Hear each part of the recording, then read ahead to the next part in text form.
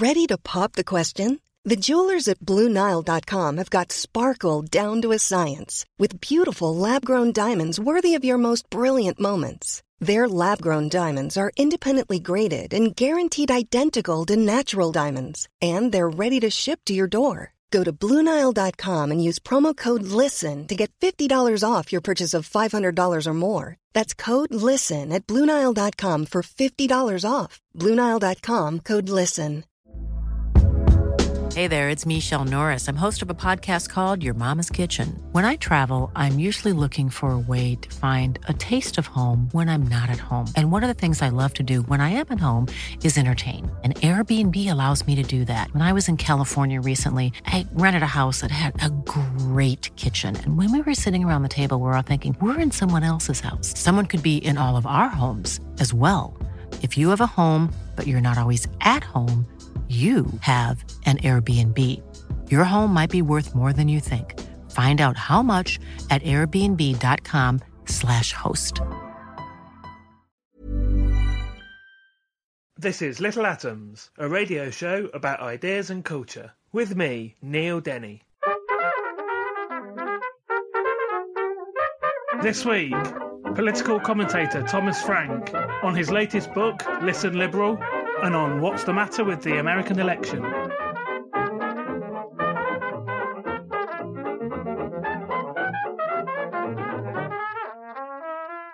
Thomas Frank is the author of Pity the Billionaire, The Wrecking Crew, and What's the Matter with Kansas, or What's the Matter with America, as it was published in the UK.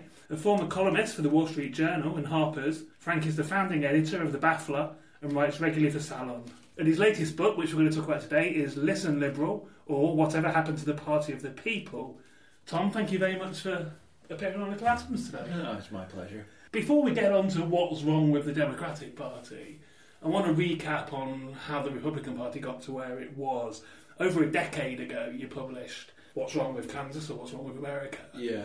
Can you just recap what the thesis of that book was? Yeah, it was about working class conservatism. So it was about how people who have been spectacularly ill-served by this sort of market turn beginning in the 1980s, how those people are enlisting in the very party that brought them to disaster. And we see it now with the Trump phenomenon. It's growing by leaps and bounds. I mean, all the things that I described in What's the Matter with Kansas have now come home to the entire country. We're all living in Kansas now, sort of. And but there's also a big difference between then and now. Back then, it was all about the culture wars. So this is before the recession, before the crash, and places like Kansas were really in the grip of this kind of moral crusade, for certain things. And that's sort of taken a back seat now to economic issues. I mean, as you can see, look again at Trump. This is a man that back then they would have considered not just immoral, but a kind of, he's like right out of the Bible. He's like a bad guy right out of the Bible, and and here he is, leading the party of moral values. And he's on his third wife. Whatever with this guy. So what were some of the cultural concerns that the Republican Party played on then? What were the working class people bothered about, if not their own economic interests? Yeah. Well, the one in Kansas, there's a whole bunch of them. So in America, there's all of these cultural issues, social issues. I mean, we fight about all sorts of things that are only, vaguely related to economic issues. And the one that really turned Kansas on its head was the abortion question, which is pretty much a settled matter all over the world, or all over Europe anyway, and people thought was a settled matter in America as well. And in fact, even in Kansas, abortion had been legal before the Roe v. Wade decision, and then, it is legal today. Anyhow, so that's the main issue that really turned that state on its head. But of course, there are dozens of others, ranging from things that are fairly well known to things that are really obscure, like a prayer in schools. There's people that want to bring back, they want to make kids in school pray, which has always struck me as odd, but whatever. To make this a very long story really short, what's intriguing about the culture wars is that every single one of these issues is described in terms of class conflict. It's the ordinary people versus what they used to call the liberal elite. And so you saw in a place like Kansas and all over the country, basically, you saw working class people signing up for the Republican Party on that basis. And now, in the aftermath of the financial crisis, you see a Republican leader, Trump, who has emerged and who's actually saying, look, the Republican Party brought, and he's, in some ways, he repeats things that I said in What's the Matter with Kansas, to the point, I mean, at the Republican convention, you had a speaker who got up and said, the culture wars are a smokescreen that was designed to distract us from economic issues. He really said this from the podium of the Republican convention, and it's like, that's the party that has been doing the distracting and the generating the smokescreen. It's these guys. But now here comes Trump, and he says, Republicans have brought you in with all of these culture war issues, but you get nothing, and so it's time to talk about a real issue. And he has a handful of things that are of real economic concern to working people, chiefly the trade issue, and then a couple of others as well, the immigration issue, stuff like this, and has signed up enormous numbers. I mean, they are rallying to him in huge, or they were. I mean, it's all fallen apart now, but the Trump crusade for a while there looked pretty, it looked like something to be reckoned with. What's interesting about both of those cultural issues that you mentioned, abortion and the prayer in schools, although obviously... And there are dozens more, Sure, but those two in particular I think are interesting in that, although with the caveat that, clearly states are restricting abortion as much as they can, some states only have a couple of places where you can legally get one now. But these are things that were Supreme Court issues. They were never going to win on those things anyway. Exactly. That's a double con. The idea that you were saying, these are issues that we're going to fight for. Yeah. That was never going to happen. Yeah. But by the way, it serves, in some ways it serves both parties, because in the debate last night, or maybe it was the first debate, there's a Supreme Court judge is up in the air right now. They've made it into an election issue. Which way the Supreme Court's going to go?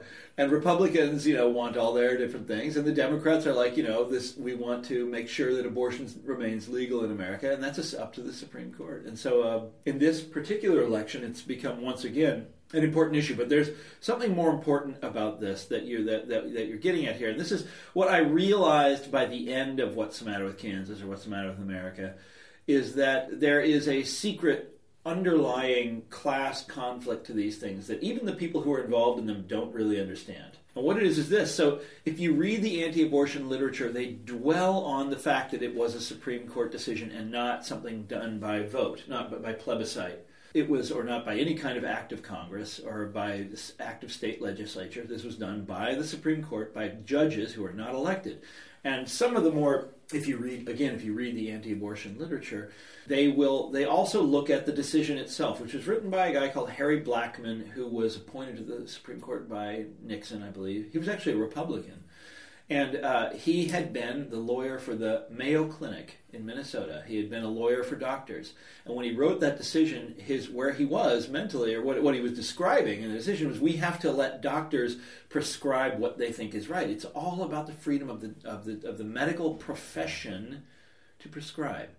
And so this is being done by the legal profession, in reference to their peers, you understand, in the medical profession. These are people at the very top of the professional hierarchy consulting one another and then imposing that decision on the rest of the country. And that is profoundly undemocratic. Whatever you think of it, and by the way, I agree with it, and I think abortion should be legal, and I think that the whole thing is ridiculous, the anti-abortion movement. I can't stand them. But you can understand their take on the class conflict when you see it this way. Okay, that's really interesting. And so I started tracing that thread, and it takes you right to my new book, Listen Liberal, where the sort of background of it is that there is another class conflict in America besides one we always think of, which is those who own and those who work. There's another one between those who work and those who are professionals, those who prescribe. And this class war, you can trace it all the way back in American history. Nobody ever does. We never talk about it.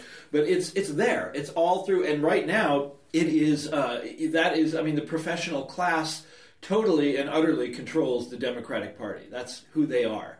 But this is a class that never thinks of itself as a class. Mm-hmm. They think of themselves as something else. As, we're the highly educated, we're the smart ones, and so Democrats are just the party that gets things right. and the Republicans are the party of folly, you know. But no, it's a party of a particular... I'm sorry, I talk way too much, and I apologize. That's exactly what I told you today. Okay, so I got ahead of you there. But yeah, all right, I'll shut up now. But that's where things are. I'm Caitlin Doty. You're listening to Resonance FM, and this is Little Atoms, a radio show about ideas and culture. Well, we'll come back to the professionalisation in a moment, but just to finish off with the Republicans, so as you said, What's the Matter with Kansas ended, you know, that was a book that you wrote over 10 years ago, ended before the financial crash and before the rise of the Tea Party. So I want to talk about how we got to where we are now in the Republican Party. And so, although, you know, you clearly didn't see those things coming, but you're right, you do end up in exactly the same position as you predicted. Yeah. Sorry about that. Yeah, I mean, what can I say? It's exactly right. Trump is a little different than what I thought would happen, but there have been... Look, Republicans play the political game extremely well. And so the financial crash, you know, the financial crisis and then the crash that happened in 08, 09. There has never been in my lifetime a more, you know, clear-cut demonstration of the folly of free market, deregulated financial system. You know, it's like, oh my God, you deregulated these guys, you encouraged them to do all these things, and now look what's happened. And the Republicans are in, you know, this is a basic fundamental challenge to their ideology, to the sort of free market ideology. And being extremely clever political players, what do? They made up a kind of bogus political party that they called the Tea Party. It's not really a party. It's just called that. You know, it's been named after the Boston Tea Party, you know, in the 1700s. But it sounds like a political party. And I went to their very first rally, by the way, in whatever year that was, 2009. It was right out in front of the White House, and it was obviously a put-up job. It was like Newt Gingrich's group was out there, Grover Norquist's group was out there, a bunch of lobbyists were out there, you know, congressional aides, and they all had their name tags on, and they were all wearing ties, you know, and they're out there protesting. So I laughed it off. I wrote a column about it in the Wall Street Journal, and I laughed at these guys. You know, like they think this is their response to the recession. Nobody's going to buy this. Oh, yeah? The country bought it. It caught on. Mm-hmm. And before long, it was all over the country, and it was a real grassroots thing, and, extraordinary. Well, you said the Republicans are sort of canny operators, but it's gone out of their control. Isn't that how we... Well, Trump is out of their control, yes. So this year is it's a very interesting year. That the Democratic Party, which we always think of as the more disorganized and even dysfunctional of the two parties, the leadership sort of clique in the Democratic Party totally retained control and fended off any kind of challenge to the reigning clique in the Democratic Party. But the Republicans fell apart. And by the way, they started this year with great optimism because they knew Hillary was going to be the candidate. I knew she was going to be the candidate when I wrote Listen Liberal last year. It's very easy to see that one coming, and because it's her turn, you know. But the Republicans could see that coming, and they knew she's this deeply, deeply unpopular person. And so they had, 17 candidates running at one point, and every single one of them knew if they got the nomination, they were going to win. There was only one guy on that stage that she could possibly beat, and it was Trump, and that's the one they chose. And so what was fantastic about this was watching the Republican Party come apart. They couldn't keep it together. Where the Democrats could. And that's kind of unusual. Yeah, so, this time, yes, they played the game all wrong. But the irony of it is so wonderful. You know, the Koch brothers and all these other players in the Republican Party for decades have been honing this weapon, making sure that it's very well oiled and it's, you know, and it's ready to do their bidding and, you know, all this stuff. And this guy, Trump, comes along and just wrecks it.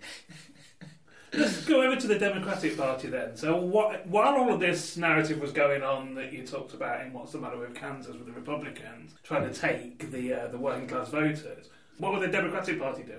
Well, they have an assumption. The Democrats have been, for the last 30 years, have had their own philosophy, which is a sort of, you know, slightly modified version of the Republican one. They also like markets. They also like free trade. They also like deregulation. But they want to be more responsible about it. You know, they don't want the government the deficit to be too grand and that sort of thing. They're worried about. So they're slightly more responsible. But it's basically a very similar sort of program, and it's based on the interests of a different class of people.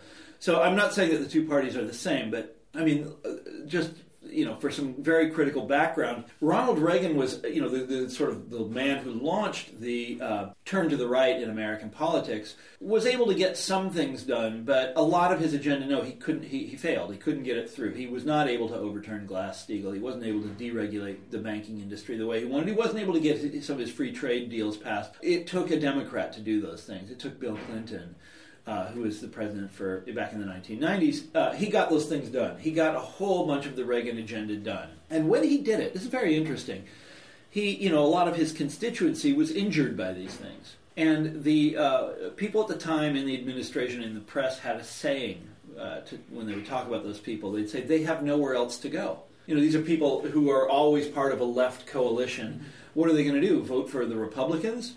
They'd say this about blacks. Clinton very famously insulted Jesse Jackson during the 92 campaign and then proceeded to do a number of things that injured black people in America, the crime bill in 94, the welfare reform, that sort of thing. And they would say, well, what are they going to do? They've got nowhere else to go. And they said the same thing about organized labor. When they got one of these free trade, it was the first of the big free trade treaties. They call it a free trade treaty, but that's not what it is. It's actually, it's a complicated story, but it did terrible injury to organized labor and basically to industry and to working class life in America. And it was designed to do that, and it did it. It was, everything worked as planned. And then they proceeded to pass a whole bunch of other ones after that.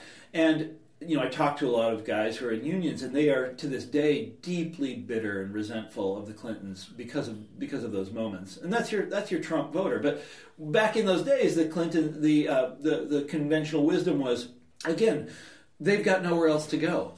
What are they going to do? Vote for the Republicans? No, because this is a consensus thing. The Republicans agree with us on these treaties. So it was like they were captured. The Democrats looked at them as a captured constituency. Now, look what's happened. They have found somewhere else to go. And that's Trump. That's what's happening. It's it's sort of ultimate kind of blowback. Only it's not, well, now it doesn't matter anymore. It's over now. But, Trump is going to be defeated in a sort of sweeping sort of way is my prediction. But, we shall see. We talked about how the battle for the sort of the heartlands of the working classes was fought over the culture wars.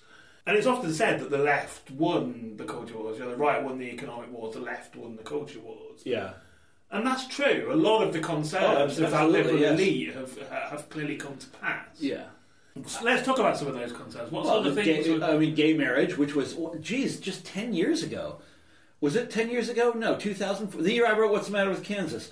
That's the year that the Republicans contrived to put gay marriage on the ballot in all of these different states, knowing that it would bring a lot of people out to the polls and get all these certain kinds of people really stirred up and angry and get them to vote. And today it is, gay marriage is legal all over America. It's fairly uncontroversial. People are proud of this. We have the thing is that the culture keeps changing in this going in the same direction it's been going in for centuries, dare I say, and the culture warriors keep losing, and that's the way it goes, But they'll keep coming up with new culture war issues. We talked about the professionals, but more specifically the liberal class. Yeah, that's a term I made up. By the way. Oh no, I didn't make it up. I took it from another author, but I use it in a different sense. But it's a meaningful thing, and just to say that obviously liberal in the UK means something rather different to what it does in the US, where it's, to be fair, it's used as an insult in the UK now since the coalition government, but much more so in the US. So who are the liberal class? Listen up, liberal. So do you want to see? I'll tell you where the title comes from. So using the word liberal as a kind of an insult. So when I wrote What's the Matter with Kansas, I remember one day I was in Wichita. It's a city in Kansas, and I was going to do an interview with a guy, a local reporter, and he came by the hotel to pick me up, and he rang the room on the telephone, and I picked up the phone, and he says, "Rise and shine, liberal." I was like that. It was early in the morning, Get out of bed, liberal. Come on down here. So anyhow, who are the liberal class? It's my synonym for professionals. Okay, so professionals. What's happened is professionals meaning people with advanced degrees, meaning doctors, lawyers, clergy, and engineers, a group of other architects, this kind of thing. But it's a huge part of the population now. It's not just the sort of traditional professions. There's people with advanced degrees in all of these different industries, and they are widely regarded, especially by Democrats, as the people who are going to inherit the earth. They're the ones who are going to be the winners in what they call the new economy, the sort of post-industrial economy. And Democrats have worked very hard to make themselves into the party that represents these people. And they've succeeded. The professionals are a very reliable Democratic voters. In fact, one of the most reliable Democratic constituencies. And the Democratic Party does this kind of amazing service for the industries where these people are concentrated. So Silicon Valley, they have a term for them, the creative class. You use this in England as well, don't you? Mm-hmm. Sure. The creative class, it's all about innovation, encouraging innovation. Hillary Clinton talks about this all the time. And the certain industries where these people are concentrated, so Silicon Valley, big pharma. And we write, these trade deals that are supposedly free trade deals are all written to protect American pharmaceutical companies, but especially Wall Street, investment banking. This is thought to be a sort of a great, powerful readout of the professional class. And Democrats have, over the years, gone from being the party that existed in order to attack and fight with Wall Street to being the party of Wall Street, which is an extraordinary shift, again, going back to the Bill Clinton days. But you see it now with Hillary. All the Wall Street money is going to Hillary this cycle. Cool fact, a crocodile can't stick out its tongue. Also, you can get health insurance for a month or just under a year in some states. United Healthcare short-term insurance plans, underwritten by Golden Rule Insurance Company, offer flexible, budget-friendly coverage for you. Learn more at UH1.com. Millions of people have lost weight with personalized plans from Noom. Like Evan, who can't stand salads and still lost 50 pounds. Salads generally for most people are the easy button, right? For me, that wasn't an option. I never really was a salad guy. That's just not who I am. But Noom worked for me. Get your personalized plan today at Noom.com. Real Noom user compensated to provide their story. In 4 weeks, the typical Noom user can expect to lose 1 to 2 pounds per week. Individual results may vary. Hey there, it's Michelle Norris. I'm host of a podcast called Your Mama's Kitchen. When I travel, I'm usually looking for a way to find a taste of home when I'm not at home. And one of the things I love to do when I am at home is entertain. And Airbnb allows me to do that. When I was in California recently, I rented a house that had a great kitchen. And when we were sitting around the table, we were all thinking, we're in someone else's house. Someone could be in all of our homes as well. If you have a home, but you're not always at home, you have an Airbnb. Your home might be worth more than you think. Find out how much at airbnb.com/host.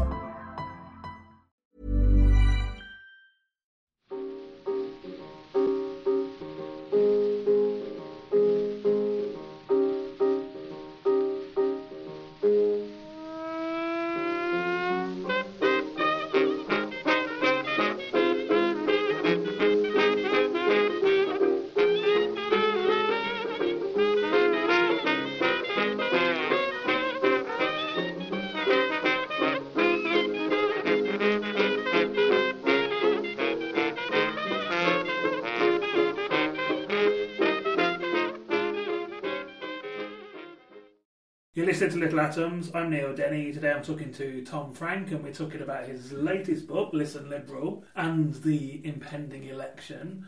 So Thomas, we were talking about the Liberal class, who is now the main constituent of the Democratic Party. Some of their concerns we were talking about when we finished up. And the one I want to move on to, which is probably one of the major concerns throughout the country, if not the world, is inequality. Give us a brief snapshot of what things are like in America at the moment vis-a-vis wage disparity. Well, inequality is a euphemism for all of the sort of big social changes that have been happening for the last 30 or 40 years. And here's a simple way of looking at it. So I live in Washington, D.C., or in the suburbs of Washington, D.C., and it's a very wealthy city.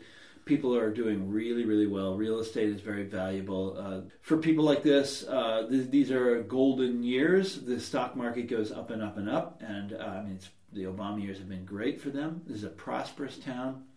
If you go to, not very far away. Say you go to West Virginia, the next state over. This is a state that their sort of way of life is going down the drain. Coal mining, but not just coal mining, all manner of manufacturing and different industries like that. West Virginia, very working class state, and these are people that are, seeing a way of life come to an end. And that's inequality. So in the neighborhood that I live in, they're right now in Bethesda, in the part of Bethesda that I live in, they're tearing down all the old houses and replacing them with these enormous structures that they specialize in building now. They call them McMansions because they're like the fast food of mansions. And that's life for one group of Americans, one class of Americans. It is heaven on earth. It is the best of times. And for other people, it's the worst. When Obama got voted in, that was supposed to be a bit revolutionary. He was all about hope. What happened? Yeah, that's a funny way of putting it. He was on about hope. Yeah, well, Democrats are always on about hope, but Obama was a little more emphatic than others. And he wasn't just on about hope. He also had a lot of ideas that were, he had a knowledge and an understanding of what was wrong with the country that is unusual coming from a politician. And I really admired him. I thought he was going to be an excellent president. I voted for him. I think the first president I've ever voted for with complete enthusiasm. And he has been something of a disappointment. I think he... there's a reason that Hillary Clinton is not talking about hope this year. Her husband, by the way, used to talk about it all the time. He was the man from hope, remember? Mm-hmm. And Democrats traditionally use that word. It's for their traditional constituency, working class people. That's a very important word, because life is filled with adversity, but you have hope. And there's no way to use that now. There's no way to talk about that now because it's poisoned. It's poisoned by the Obama experience that we put such faith in this man. And he didn't deliver for that class of Americans. He did deliver for other people. Like I said, it's if you're a Wall Street banker, Wall Street caused the financial crisis and the recession and has been restored completely. To the status quo ante, everything's fine for them. They're doing great. A lot of other industries like that doing great. Silicon Valley, absolutely a golden era for them. Well. Despite all of that, despite 2 terms of disappointment, Obama's still, among the people who he was always going to be popular with, he's still popular, he's still likeable. People still admire him. Oh, I do. I admire him. So I'm a total sucker for this guy. I went to the Democratic convention and he, and look, I just wrote a whole book, Listen Liberal, is very critical of the Obama years. And I watched him speak at the Democratic Convention, and again, so inspiring, such a beautiful orator, so good at it, so smart. And I love his family, his wife, they're fantastic people. And I swear to God, I was watching him and I was like, why can't we run this guy again? This guy is great. What he's saying, I want another helping of that. But why is it then? Because he's personally popular and his what he's done is not popular. That's very simple. He's a likable man. They used to say in the Bush years, remember, which candidate can you imagine yourself having a beer with? Mm-hmm. Well, this time around, it's certainly Obama. But then why? What I was going to say was, from this side of the pond, Hillary Clinton's politics certainly don't look that different from Obama. She served under him for years and years and years. Why does everybody dislike her so? Is it simply down to the fact that she's a woman? No, I think there's a lot of reasons for that. But take a step back there. It's not just that she's Obama's successor. She is his hand-picked successor. Yeah. And it's also the rest of her husband was president, for God's sakes. This is such an insider play. Why is she so disliked? That goes way, way, way back, and part of it is, of course, that she's a woman and a feminist and a successful professional. This goes back to the 90s. She was this deeply hated person in American life for the reasons that I just gave, and a bunch of other ones as well. Her public persona is very cold. She's very wonkish. Have you ever seen her or watched her try to give a political speech? She's not a very rousing figure. She finds it difficult to switch it on. But people also are sympathetic to her. I remember when the Monica Lewinsky scandal broke. I had never been a particular fan of Hillary Clinton, but after that happened, I felt so sorry for her. And another thing is the email scandal, the Clinton Foundation scandal. These look real, real bad. But I'll tell you, she's going to be president. I'm quite certain that she's going to beat Donald Trump. I feel sorry for her that she had to stand on a stage with that man the other day, and do this debate. That just must be excruciating. And she has got real fortitude. This is just me talking here. She's got real strength to do something like that. Ooh, I don't think I could do it. That's so awful. Well, we'll finish up back with Trump in a minute, but before we do, I just wanted to say, something else that's interesting and perhaps unusual about what's happening with Hillary is because of the rise of Bernie Sanders, she's also got a big cohort of people on the left that dislike her as well as the people on the right that were always going to dislike her. This seems to be an unusual situation. Well, yeah, but the same was true with her husband. But they dislike her, but they're probably going to vote for her. They're in the same situation as me. I disagree with her on many issues. By the way, have you seen the WikiLeaks thing about her speeches to Wall Street banks? So some of the details of these speeches have finally been revealed, and sure enough, all the things that she said in order to sort of quell the Bernie Sanders uprising, she says the exact opposite when she's talking to them. She's a free trader. She thinks Wall Street people should regulate Wall Street. I mean, it's awful, She thought that, do you know what the Bowles-Simpson Commission was? There's no reason you should, but it was... it's deeply, deeply unpopular with rank-and-file Democrats because it imagined cutting Social Security, which is precious legacy of the 1930s for Americans, and she shares that. She's on the wrong side of all of those issues, and that said, I'm still voting for her, and so I think a lot of Bernie supporters are too. I think they recognize how dangerous Trump is. You can't have a bigot in the White House. It has weirdly come down to this lesser of two evils debate, though, hasn't it? Oh, it was like this all along. But that's just so shocking. I mean, Trump is, just exponentially worse in every single single way. I mean, all attempts at balance out of the window. The man, as you just said, watching her stood on stage with a man who had basically just boasted about sexual assault. Yeah, groping these women, and I don't even want to go into it, but one of the most interesting aspects of that is that he said he could do it because he was a star. Ew. So you mix the celebrity worship in there too, which is just so loathsome, Ew. But this has got to be the end of that guy, this particular scandal. Well, we'll see.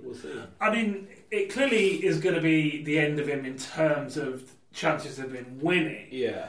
That doesn't mean that 38% of voters are going to vote for him. He's still... There's a lot of people out there who don't care what he says. I mean, that's surely worrying. Yes, of course, but... Look, it was easier to talk about this before he said these before we knew about this tape, look, he's how many icebergs has this Titanic hit, and it won't stay down. And all of and his diehard fans have basically brushed all of this stuff off up until now. And why is that? I mean, I don't think they'll brush this one off, but they've brushed the others off. Why is that? I think it's just desperation. Well, why do you think the tide's turned then this time? Why is this any worse than the other? It's so grotesque. It's in his own voice, for one thing. He's saying something that's so repugnant. Women are 50% of the population, He's saying something that's so deeply repugnant. And to a lot of men, too. I mean, I listen to that. That is just loathsome, just disgusting. But he's disgusted me before, many times. So I'm not the best one to ask, but I think it's because it's in his own voice. There's also this, the thing I was talking about before, because I'm a star, this air of entitlement, regarding the rest of the world as toys or as, playthings for his pleasure. It's all disgusting, and it's totally contrary to his image as the man who cares about the little people. The blue-collar billionaire, as they called him at the Republican convention. No, this guy is a demagogue who likes to play with other humans. I'm Eric Schlosser, and you're listening to Little Atoms, a radio show about ideas and culture. We talked earlier on about how the Republicans had basically put up 17 people, and he somehow ended up being the last man standing. I mean, the reality is we'd be in a lot worse position now if we were sitting here talking about Rubio or Yeah, Rubio would be winning. Rubio would win. I have no question in my mind about that. Ted Cruz would have been a little more complicated, but would have been a strong challenge to Hillary Clinton. Or you take someone a little more mainstream, Carly Fiorina. She would win. Jeb Bush, probably. Even someone awful like Rick Santorum would probably beat her. Yeah. Well, the Republicans, one of the reasons there was 17 candidates, they thought it was their year. Mm-hmm. They thought for sure, because they know she's going to be the Democratic candidate. You could see that a year ago. Mm-hmm. I wrote about it in Listen Liberal. It was easy to see that she was going to be the candidate. So the question, and they know how weak she is, and she's riding on the Obama legacy, which is not something to be very particularly proud of. They know that that this is their year, and so that's why there's so many people out there throwing their hat into the ring. And it just happens to be the one they chose is the one that's going to lose. Just to finish off, then, I guess regardless of who wins and who loses the actual election, both the Democratic Party has, as you write about in Listen Liberal, gone away from its roots, gone away from its core constituents. The Republican Party, although they wooed those people, have now basically lost control of them. We've ended up with Trump. Both parties are going to have to change after this. What does this election mean for both of these parties in the future? The Democrats are not going to change. The Democrats are quite sure of themselves. They know beyond a shadow, with the authority of political science itself, that they are going to win every presidential election from here on because of the demographic changes in America, and they don't think they have to do anything differently. It's they're going to win. They are utterly complacent. I live around these people. I hear them say this stuff. They are not going to surrender the party to Bernie Sanders or anything like it. Now, what's fascinating is what's going to happen with the Republicans. Because this is the party, this isn't Trump's party. This is Newt Gingrich's party. This is the Koch brothers' party. This is the party, of Ted Cruz and stuff like that. This is free market. This is the free market party. And look what Trump has done. So the question is, what happens after Trump is defeated? Do they embrace his movement, and is there going to be another Trump 4 years from now? Or are they going to go back and run another Mitt Romney kind of character? Because they have their strategy too. And it's not based on winning an overwhelming landslide. It's based on some kind of little tiny marginal victory here at the edges. They can play this group this way and this group that way and maybe get a slightly better percentage with this group and maybe just prevail. But Trump has the fascinating thing about the Trump movement is that it could upset the whole apple cart. It remains to be seen what they do. So that's the next fight in America is all going to be within the Republican Party. And so you'll see 4 years from now, is it another Trump or is it another Romney? We're recording this just after the second debate and before the third debate in Las Vegas, which makes it sound more like a wrestling match than a political debate. It kind of is, After this latest thing with Trump, people were sort of calling for him to stand down. He's clearly not going to, is he? No, he's not. Could he even do that? Is that even possible? He's allowed, but my view is that he won't because that's not who he is. This is a man that is absolutely certain of himself and of his, it would be, if he did step down, it would of course be the first time that's ever happened, and it would be extraordinary, and I have no idea what would come to pass. But I strongly doubt he'll do that. He's going to lose though, right? Oh, that's my view, yeah. Well, can I just tell you why real quick? So when it was close, I thought he was going to lose. In America, it's not like who does the public choose. It's state by state. Mm-hmm. And we know what the critical states are. Things don't change so radically from year to year. They change gradually and slowly. And so we know what the states are that he has to win, and he's not going to win those states. Pennsylvania, he's behind by like 10, 15 points. Florida, he was ahead there, but I don't think he is anymore. North Carolina, Virginia, you go down the list. He has to win these places. There's no question about it, and he's not going to. Another thing, Clinton has the whole Democratic machine behind her. The party is ready to go. They're really good at this, getting out the vote on Election Day. They're really good at it. The Republicans, Trump blew all that off long ago. He has nothing. On Election Day, she's got the machine and he's got nothing. In a close election, she would win because of that. And this is not close. It'd be hilarious when I'm proved wrong.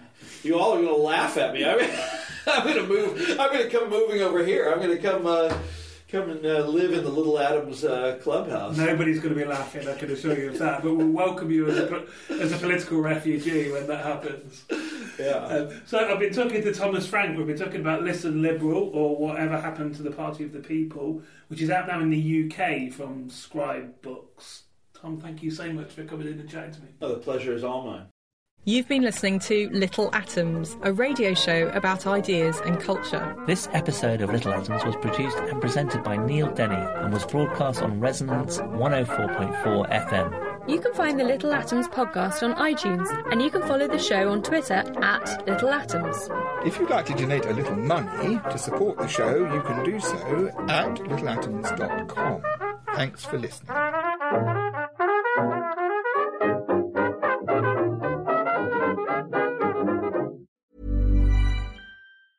Cool fact, a crocodile can't stick out its tongue. Also, you can get health insurance for a month or just under a year in some states. United Healthcare short-term insurance plans, underwritten by Golden Rule Insurance Company, offer flexible, budget-friendly coverage for you. Learn more at UH1.com.